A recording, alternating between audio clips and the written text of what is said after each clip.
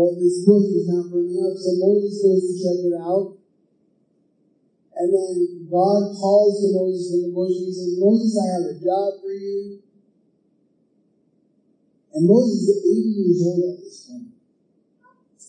But God says, Moses, I have a job for you. I want you to lead the children of Israel out of Egypt. And Moses says, send anybody else. And God's answer to Moses is, Moses, you made your mouth. I did. So go, and I will tell you what to say. And I resonate with that, because for so long, I didn't want to go. But God told me I needed to. And I'm so glad that I listened.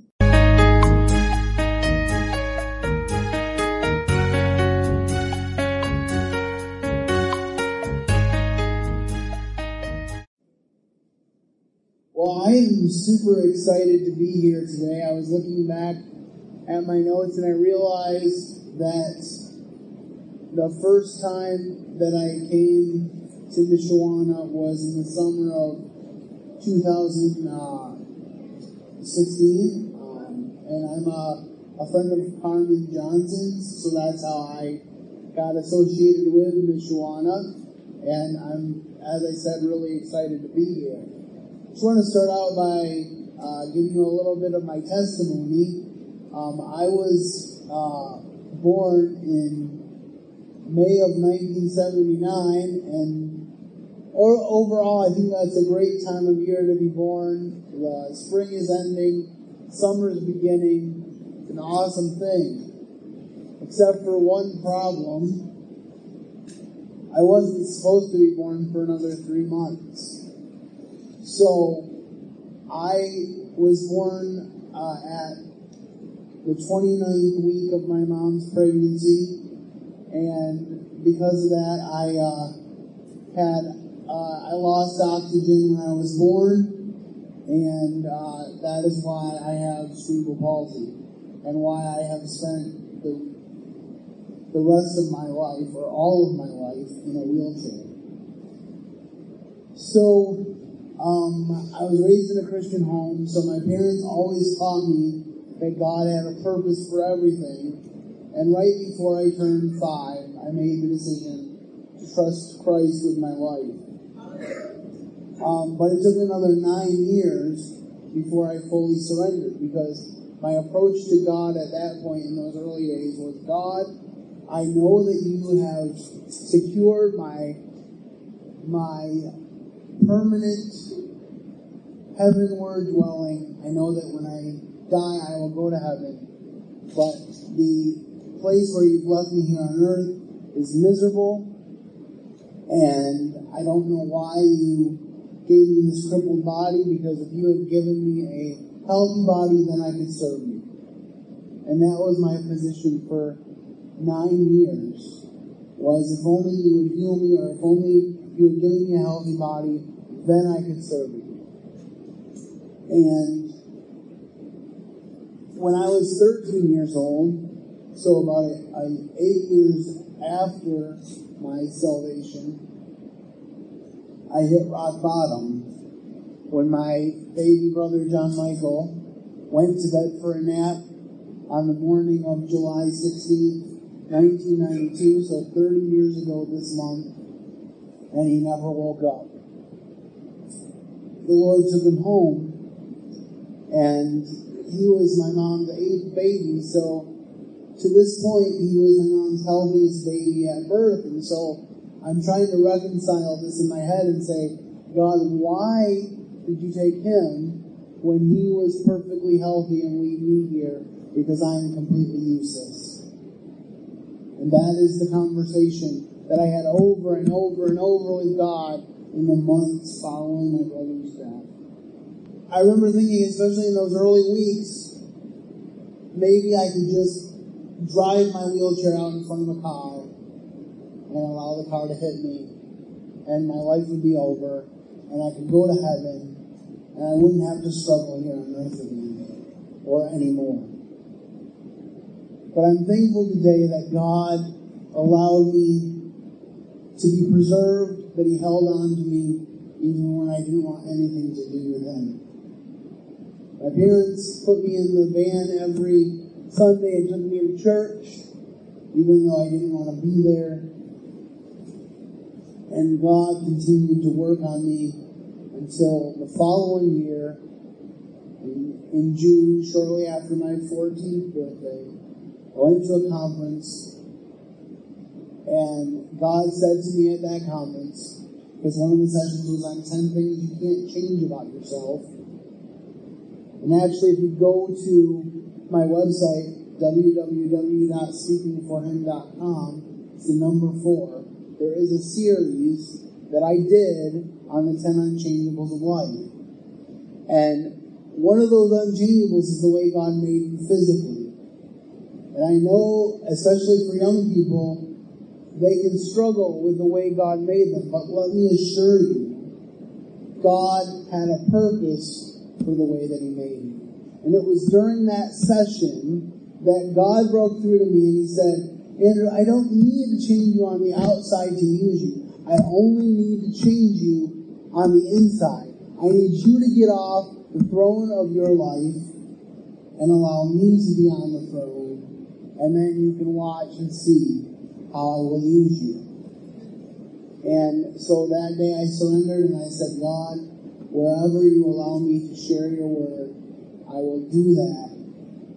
And you allowed me to work in prison ministry for 20 years, and I worked for 5 years as a volunteer at a Christian school, and then 5 years as an employee, continuing to share the Word of God. My passion is preaching the Word of God, and so I'm excited to be here today to preach the Word of God to you. If you have your Bibles with you, if you will turn to the book of 1 Timothy, chapter 4, starting in verse 12. Now, I'm going to focus on these 4 verses of 4:12 to 16. I should think it's 5 verses. And I just got to say, I'm really excited about this crowd today because I think this is the biggest crowd I've ever spoke to here at Camp Michawana. So thank you all for being here and for getting me excited. But I'm glad to see so many Bibles here too, because I will have cross references, and so you can help me by when I mention them to look them up, and then if you get to a cross reference, to stand and read it for us. This helps me in 2 ways. Number 1, I don't have to flip the pages of my Bible. And number 2, it hopefully helps you stay awake. So, if we accomplish those 2 things, that would be great. I'm going to start out by reading the full passage, and then I will open in a word of prayer. Let no man despise thy youth, 1 Timothy 4:12. Let no man despise thy youth, but be thou an example of the believers in word, in conversation, in charity, in spirit, in faith, in purity. Till I come, give attendance to reading, to exhortation, to doctrine. Neglect not the gift that is in thee, which was given thee by prophecy, with the laying on of hands of the presbytery. Meditate upon these things, give thyself wholly to them, that thy profiting may appear to all. Take heed unto thyself and unto thy doctrine. Continue in them, for in doing this thou shalt save both thyself and them that hear thee. Let's open in a word of prayer. Heavenly Father, Lord, we thank you for this time that we can come aside from the cares of the world. We thank you for a wonderful place like Camp Michawana, where we can leave the hustle and bustle of normal life behind. And now, Lord, I pray that you would be with us and help us to glean from your word that which you would have us to learn, and to be better people for having been here, to be equipped to serve the kids that you will bring into our lives this week.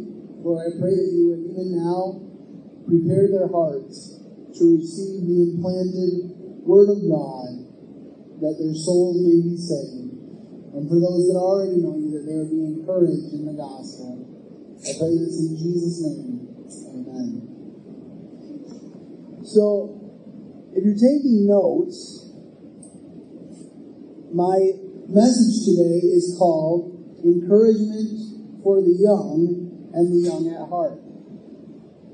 Because Paul starts out this passage by talking to young Timothy. Now, we don't know how young Timothy was, but we know that he was very young, apparently, to be an elder in the local church. And yet, that was what God had called Timothy to be. And so, Paul is saying in these first two verses, let no man despise thy youth, but be thou an example of the believers in word, in conversation, in charity, in spirit, in faith, and in purity. Till I come, give attendance to reading, to exhortation, to doctrine. So Paul is encouraging Timothy to not let people look down on his youth. It can be intimidating when you're a young person and God has gifted you and shown you spiritual truths, to not be bold about them and to shrink away when people are older than you or maybe have been around longer or are wiser than you, but you can be an example to those who are older than you. The psalmist said it this way, I am wiser than all my teachers because your testimonies have been my meditation. So I want to encourage you that you can be an example to everyone in this camp, regardless of their age or their position within the camp. You can be an example to them. So I would encourage you that you would embrace that role. The other thing Paul is saying here is he lists out the ways that you can be an example in word, in conversation, which refers to conduct, in charity, which refers to good works, in spirit, which refers to being yielded to God, in faith, which refers to believing God. Remember in Hebrews it says, he that comes to God must believe that he is, and that he's the rewarder of them that diligently seek him. Why does it say we must believe that he is? Because everything good, God is. You ever think about that? The level of perfection of the God that we serve is so much that the writer of Hebrews says, you must believe that he is. Because everything good, God is. And then in purity, let your conduct show that you are a believer. And then Paul says, till I come, give attendance to reading. So reading the scriptures. He says in another place, Timothy, that from a childhood you have known the Holy Scriptures.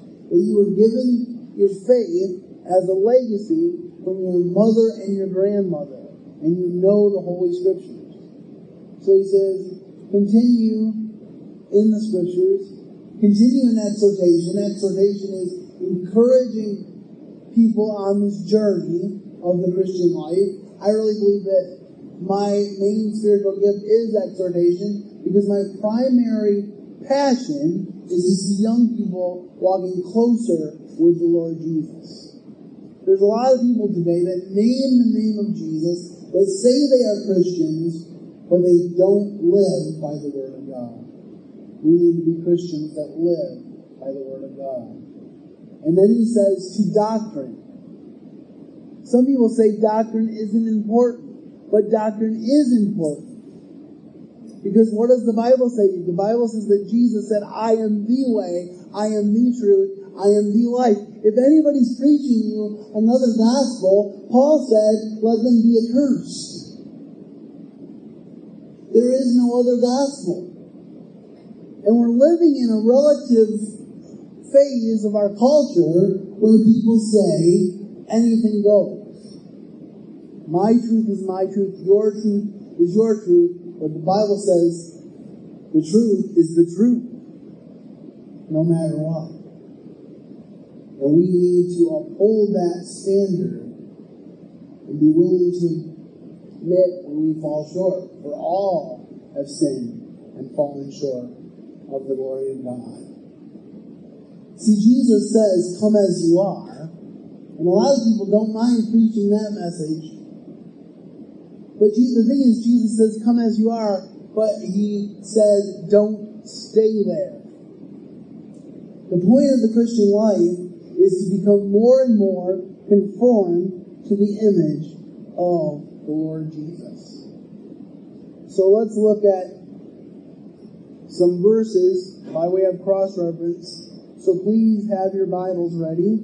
The first one I want to look at is Titus 2, verse 7. Titus 2:7. If somebody gets there, if you could stand and read it loudly for us. In everything, set them an example by doing what is good. In your teaching, show integrity, seriousness, and soundness of speech that cannot be condemned, so that those who oppose you may be ashamed because they have nothing bad to say about us. So, Paul is saying to Titus something very similar to what he said to Timothy. He says, teach the right things so that your enemies will be ashamed when they try to speak against you. Who does that remind you of? There's an Old Testament story that this always reminds me of. The story of Daniel. Daniel was the head of the province of Babylon. The king knew that Daniel was wise, so he put him over all the leaders of Babylon. But you notice Daniel was the head of this heathen nation, but he never compromised his faith. And the leaders that were below Daniel, they were jealous of him. So they were like, we need to find a way to trap him. But it says they looked everywhere to find a way to trap him, and they couldn't find anything. So what do? They create a law, and they say, O king, live forever. They speak to the king's vanity, and they say, King, you should decree that if anybody prays to anyone but you for 30 days, they should be thrown into the den of lions. So the king kind of likes this idea, and he says, okay, do it. Why did they do this? Because they knew that Daniel was a man of prayer, and that 3 times a day, he went up into his room, with his window open toward Jerusalem, and prayed to God. So Daniel, being the man of integrity that he was, after that ruling was made, he went up into his room and prayed 3 times a day to God toward Jerusalem. And so they brought Daniel to the king, and they said, O king, Daniel has broken your decree. You need to throw him into the lion's den. This is so that the king looked in all the records to see if there was a way that he could get Daniel out of this predicament. But there wasn't, because once he sealed it with his ring, it had to be done. So he puts Daniel in the lion's den, and he goes and he stays awake all night, worried about Daniel, and he goes to the mouth of the lion's den the next day, and Daniel says, O king, live forever. The lions have not harmed me. My God has preserved me. Now, some people might say, well, maybe the lions just weren't hungry that day. But the passage goes on to say that the king decreed that the people that had put Daniel in the lion's den should be thrown in the lion's den themselves with their families. And the Bible tells us that those lions ate those people before they hit the ground. So we're not talking about lions that weren't hungry. We are talking about lions whose mouths were supernaturally stopped by none other than God himself. Our next passage is 2 Peter 1, verses 5 to 8. 2 Peter 1, 5 to 8. If someone can get that for us. And again, stand and read it as loud as possible. That would be good.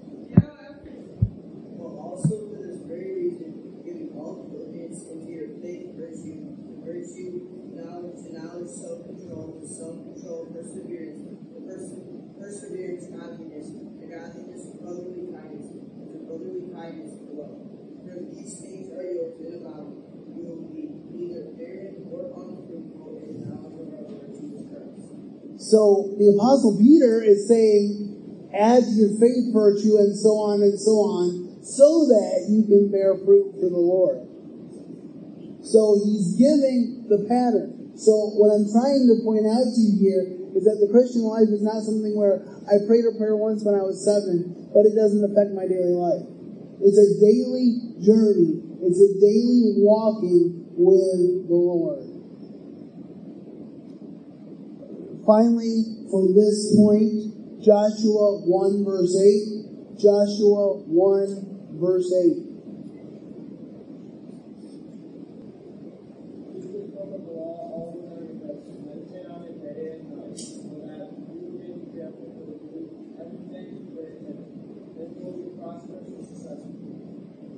Joshua's about to go into the promised land. He's nervous.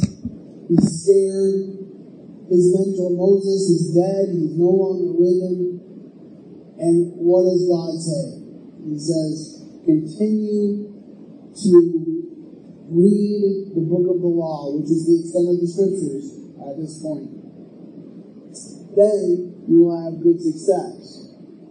Now, success does not mean having a 4-stall garage or having a 6-figure income. It could, but that's not what it's talking about here. It's talking about doing the will of God and having the peace of knowing that you're in the center of His will.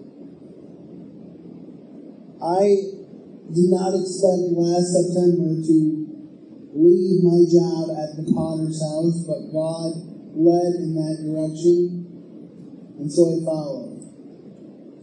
I don't know all that God has for me next, but I do know that my primary passion has been and continues to be preaching the Word of God. And so I'm excited to see what God has around each bend. I haven't reached the level of financial success that I would like to, but I do know that God is truthful when He says, my God shall supply all your needs according to His riches and glory. Because that's exactly what He has done. All right. The second point for our passage this morning. Well, let me read to you this little story before we go on to point 2. It says, one Sunday morning in 1865, a black man entered a fashionable church in Richmond, Virginia. When communion was served, he walked down the aisle and knelt at the altar. A rustle of resentment swept through the congregation. How dare he? After all, believers in that church used the common cup. Suddenly, a distinguished layman stood up, stepped forward to the altar, and knelt beside the black man. With Robert E. Lee setting the example, the rest of the congregation followed his lead. Billy Graham said that when someone shows courage, the spines of others around them are stiffened. So when you take the bold step to show courage, to stand for your beliefs, you can inspire others to do the same. Shadrach, Meshach, and Abednego were ready for the fiery furnace because they had seen Daniel pray to God for answers to a dream. And they had prayed with Daniel. They had seen Daniel purpose in his heart not to eat the king's meat, so they purposed the same. So they followed his example in following God. Second point. First point was be an example and encourage others. Second point is work hard and put forth effort. Everything worth having is worth working hard for. I would encourage any one of you to take a look back in our American history. We just passed the 4th of July. Have you ever taken the time to read the Declaration of Independence? In the final paragraph of that declaration, the Founding Fathers, whose average age was 42, by the way, so don't let people tell you they were just a bunch of old men. And they were men of great resources and great wealth. But yet they said, we pledge our lives, our fortunes, and our sacred honor for the independence of this country. Now, did our country do everything right? No. But we have a rich heritage of independence for which we can be thankful because those men stood up and stood for freedom. We have the religious freedom to have a Christian camp here in Hastings, Michigan because of what our founding fathers stood for. Point 2, work hard and put forth effort. Let's look at 1 Timothy 4:14 and 15. 1 Timothy 4:14 and 15 says, neglect not the gift that is in thee, which was given thee by prophecy, through the laying on of hands of the presbytery. Meditate upon these things, give thyself wholly to them, that thy profiting may appear to all.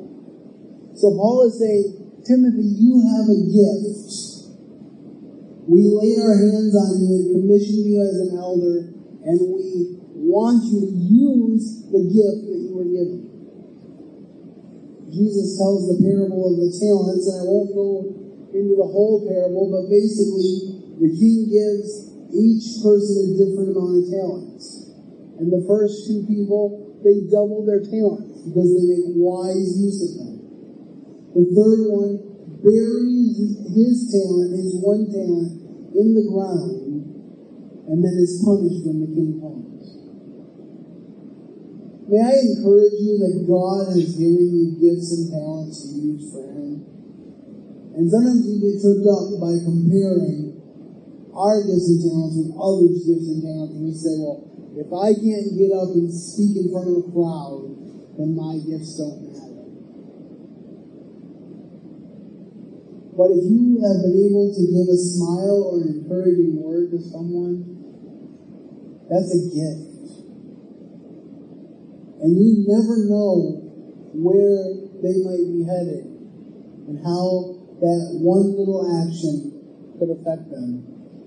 And if you don't know what your spiritual gift is, the best way to figure it out is to start serving in different areas and then finding the area where you are most fulfilled and most rewarded in the way that things transpire. Now, I would hasten to add with that while I do believe that people have primary spiritual gifts, I think that the true Christian should be exercised in doing things that aren't necessarily in his direct spiritual gifting. Because we can't say, well, that's not my job, so I'm not going to do it. If there's a need, we need to be willing to step in the gap. But basically, Paul is saying here, you have a specific gift, Timothy, so please make sure that you do it. And then he says, meditate on these things. So he says, these things that I'm teaching you, think about them. Meditating, if you're talking about meditating on Scripture, it's not just, oh, I read my 2 verses for today, now I'm going to move on with my life. No, it is thinking about those verses, ingesting them, studying them, seeing what God has to teach you through them. Give yourself wholly to them. If God gives you a task, do it 110%, 75 miles an hour. Because He does not call the equipped, He equips the called. Remember I mentioned Moses earlier? Moses is up on a mountain and he sees this bush burning, but it's not burning up. My family has a wood burner in our house that we use to heat our house during the winter, and so we have to constantly replenish it because the wood burns up. But this bush was not burning up, so Moses goes to check it out. And then God calls to Moses from the bush and He says, Moses, I have a job for you. And Moses is 80 years old at this point. But God says, Moses, I have a job for you. I want you to to lead the children of Israel out of Egypt. And Moses says, send anybody else. And God's answer to Moses is, Moses, who made your mouth? I did. So go, and I will tell you what to say. And I resonate with that, because for so long, I didn't want to go. But God told me I needed to. And I'm so glad that I listened. So let's look at some cross references here. Romans 12, 6 to 8. Romans 12, 6 to 8. Having gifts that differ according to the grace given to us, let us use them in prophecy, according to our faith, in service in our serving, to the one who teaches in his teaching, the one who exhorts in his exhortation, the one who contributes in generosity, the one who leads with zeal, the one who does acts of mercy with gentleness. So we see here that Paul is laying out some of the spiritual gifts. And he says, whatever your gift, your spiritual gift is, do it with all your might. If you are a giver, give wholeheartedly. If you are an exhorter, exhort. Don't let anyone stop you from doing the thing that God has called you to do. Philippians 2, 14 to 16. Philippians 2, 14 to 16. Everything without grumbling or arguing, so that you may become blameless and pure, children of God without fault in warped and crooked generation. Then you will shine among them like stars in the sky. As you hold firmly to the word of life, then I'll be able to boast on the day of Christ, that I did not run or labor in vain. It astounds me that this was written thousands of years ago, because it seems like it was written yesterday. We are living right now, brothers and sisters, in a crooked and perverse generation. A generation that calls evil good and good evil. So we need to be different. We need to hold fast to the word of life. Did you know that counterfeiters, when they're training to find counterfeit money, what do? Do they spend hours with counterfeit money? No. They spend hours upon hours upon hours looking at real money, so that when they see the counterfeit, they say, this is not real, because I've spent hours looking at the genuine article, and this is not it. And that is the kind of Bible students that God needs right now. People that look at the Bible, that study the Bible for hours and hours, so that when people say, well, God says this. God says you can live this way. It's okay because God is love. Yes, God is love, but you know what? The only way to know God's love is to know the judgment that I deserved, and to realize that He delivered me from that judgment because of the blood of the cross. Because if I don't understand the judgment of God, there's no way I can understand the love of God. That's the truth. If you are into bumper sticker philosophy, you've probably seen the axiom, I owe, so off to work I go. For a vast portion of the workforce, that's the best reason they can muster for going to their job each day. According to one poll, only 43% of American office workers are satisfied with their jobs. In Japan, the figure dips to 17%. In the first century, Christian slaves had even less reason to be enthusiastic about their work. But Paul gave them a way to grasp a glimpse of glory amid the grind. He wanted them to adorn the doctrine of God, that is, to show the beauty of their faith in Christ by how they work. Titus 2:10. A significant and often overlooked way that we serve God is in our everyday tasks. Martin Luther understood this when he wrote, "The maid who sweeps her kitchen is doing the will of God as much as the monk who prays, not because she may sing a Christian hymn, as she sweeps, but because God loves clean floors. The Christian shoemaker does his Christian duty not by putting little crosses on the shoes, but by making good shoes, because God is interested in good craftsmanship. And that is from our daily bread. So whatever your hand finds to do all to the glory of God. Our final point this morning, don't stray from the truth. 1 Timothy 4:16. Paul ends this chapter by saying, take heed unto thyself and unto the doctrine. Continue in them, for in doing this thou shalt both save thyself and them that hear thee. There's only one way to heaven, as we have discussed, and it's through Jesus. So if we start going down a different road, salvation isn't the end result. So Paul is saying to Timothy, continue to teach sound doctrine. For that's how you will have salvation. When you put Jesus at the center. Now, I believe that if you are truly saved,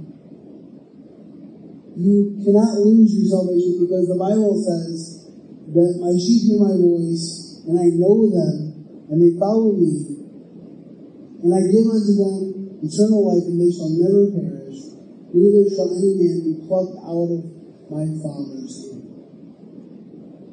And the Bible tells me in Colossians that I'm hid with Christ in God. There's no more secure situation. But I also believe that you can pray a prayer like a sinner's prayer, and it means nothing to you. Because the words don't matter. The question isn't what words did you pray, the question is, did you pray this when you were 7 years old one day at summer camp? The question is, when you prayed, did you really yield to God? Because the Bible makes this guarantee. It says, if any man be in Christ, he's a new creation. Old things are passed away. Behold, all things are become new. If you read the Bible, the words of Christ and otherwise, you'll notice that God speaks in the definitive article. He never says maybe. You won't find maybe in the Bible. He says, if you seek me, you will find me. If you knock, the door will be open. See, a lot of people that consider themselves seekers, they're not really seeking God, because if they were, they would find Him. It's a guarantee in the Bible. So we need to continue on. Let's look at a couple different cross-references here. 2 Timothy 3:12-14. 2 Timothy 3:12-14. Besides, everyone who wants to live a godly life in Christ Jesus will be persecuted, while evildoers and impostors will go to the bread of the Lord, deceiving and being deceived. But as you continue what you have learned and have been convinced of, because you know that those from whom you are. So what does Paul say here? He says, those who live godly in Christ Jesus will be persecuted. Another definitive statement.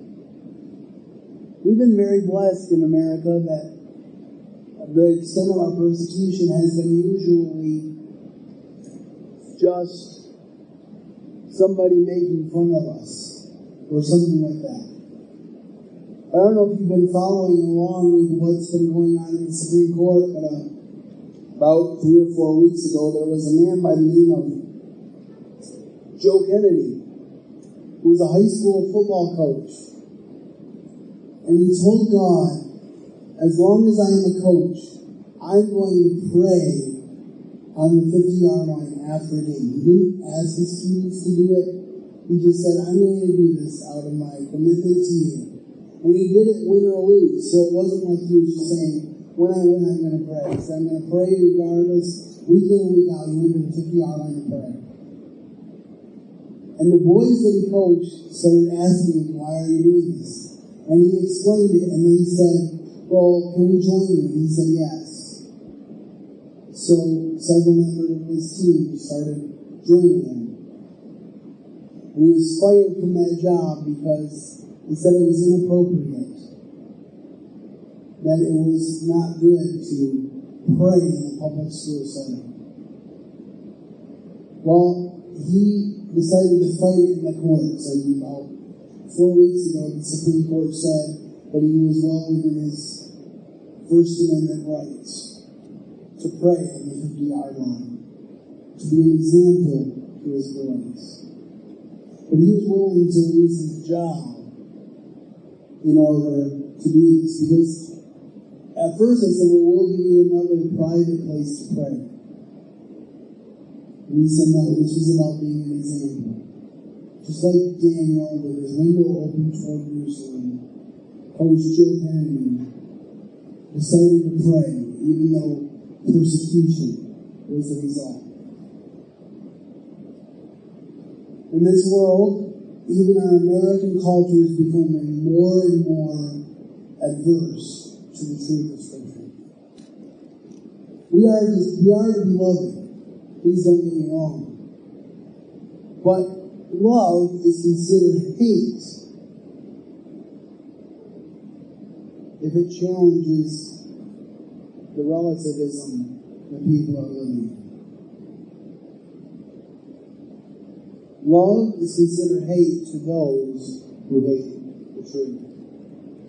And that's a very important thing for us to remember. Our final cross-reference today, 1 Thessalonians 2:11-13. 1 Thessalonians 2:11-13.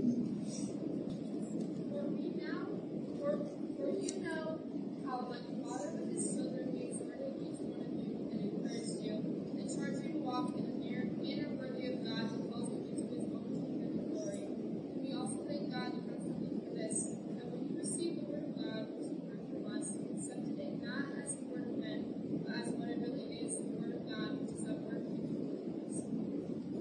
So Paul is talking with the Thessalonians, and he's giving thanks to them, and the fact that when he preached the word of God to them, they received it and accepted it, and it changed the way they live. You know, when Peter and John were testifying after the healing of the lame man in the book of Acts, which is one of my favorite stories, because the same Jesus that healed that lame man will give me an incorruptible body in eternity, and I'm looking forward to it. But it says that the religious leaders marveled when they realized that Peter and John were unlearned men. They were just fishermen. And yet they spoke with the authority of Jesus, and so they marveled and they knew that they had been with Jesus. So my question for you is, when people interact with you, do they know that you've been with Jesus? This is a challenge for me. Because I want people, when they're interacting with me, to know that I've been with Jesus. Because you might be the biggest representation of Jesus that some people ever see. It's an important thing. Christians are to speak the whole truth, without distortion, diminution, or exaggeration. The word of a Christian ought to be his bond, every syllable being an expression of truth in the inward parts.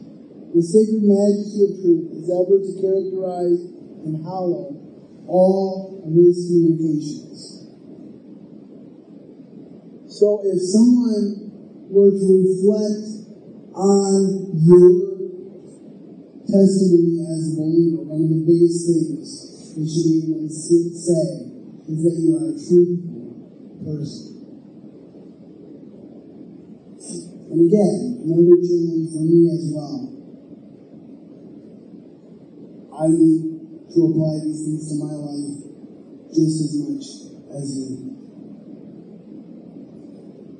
But I want to encourage you as you go out this week and as you work among the campers to remember the words that Paul said to Timothy, to take them with you, to meditate on them, to make them a part of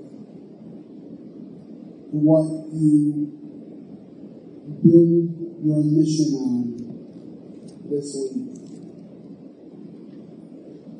So as we looked at this passage, I want to read it one more time as we end, so we can once again think about it together, and then we will close in prayer. But before I do that, I want to remind you that this is written to Timothy, who is a believer in the Lord Jesus.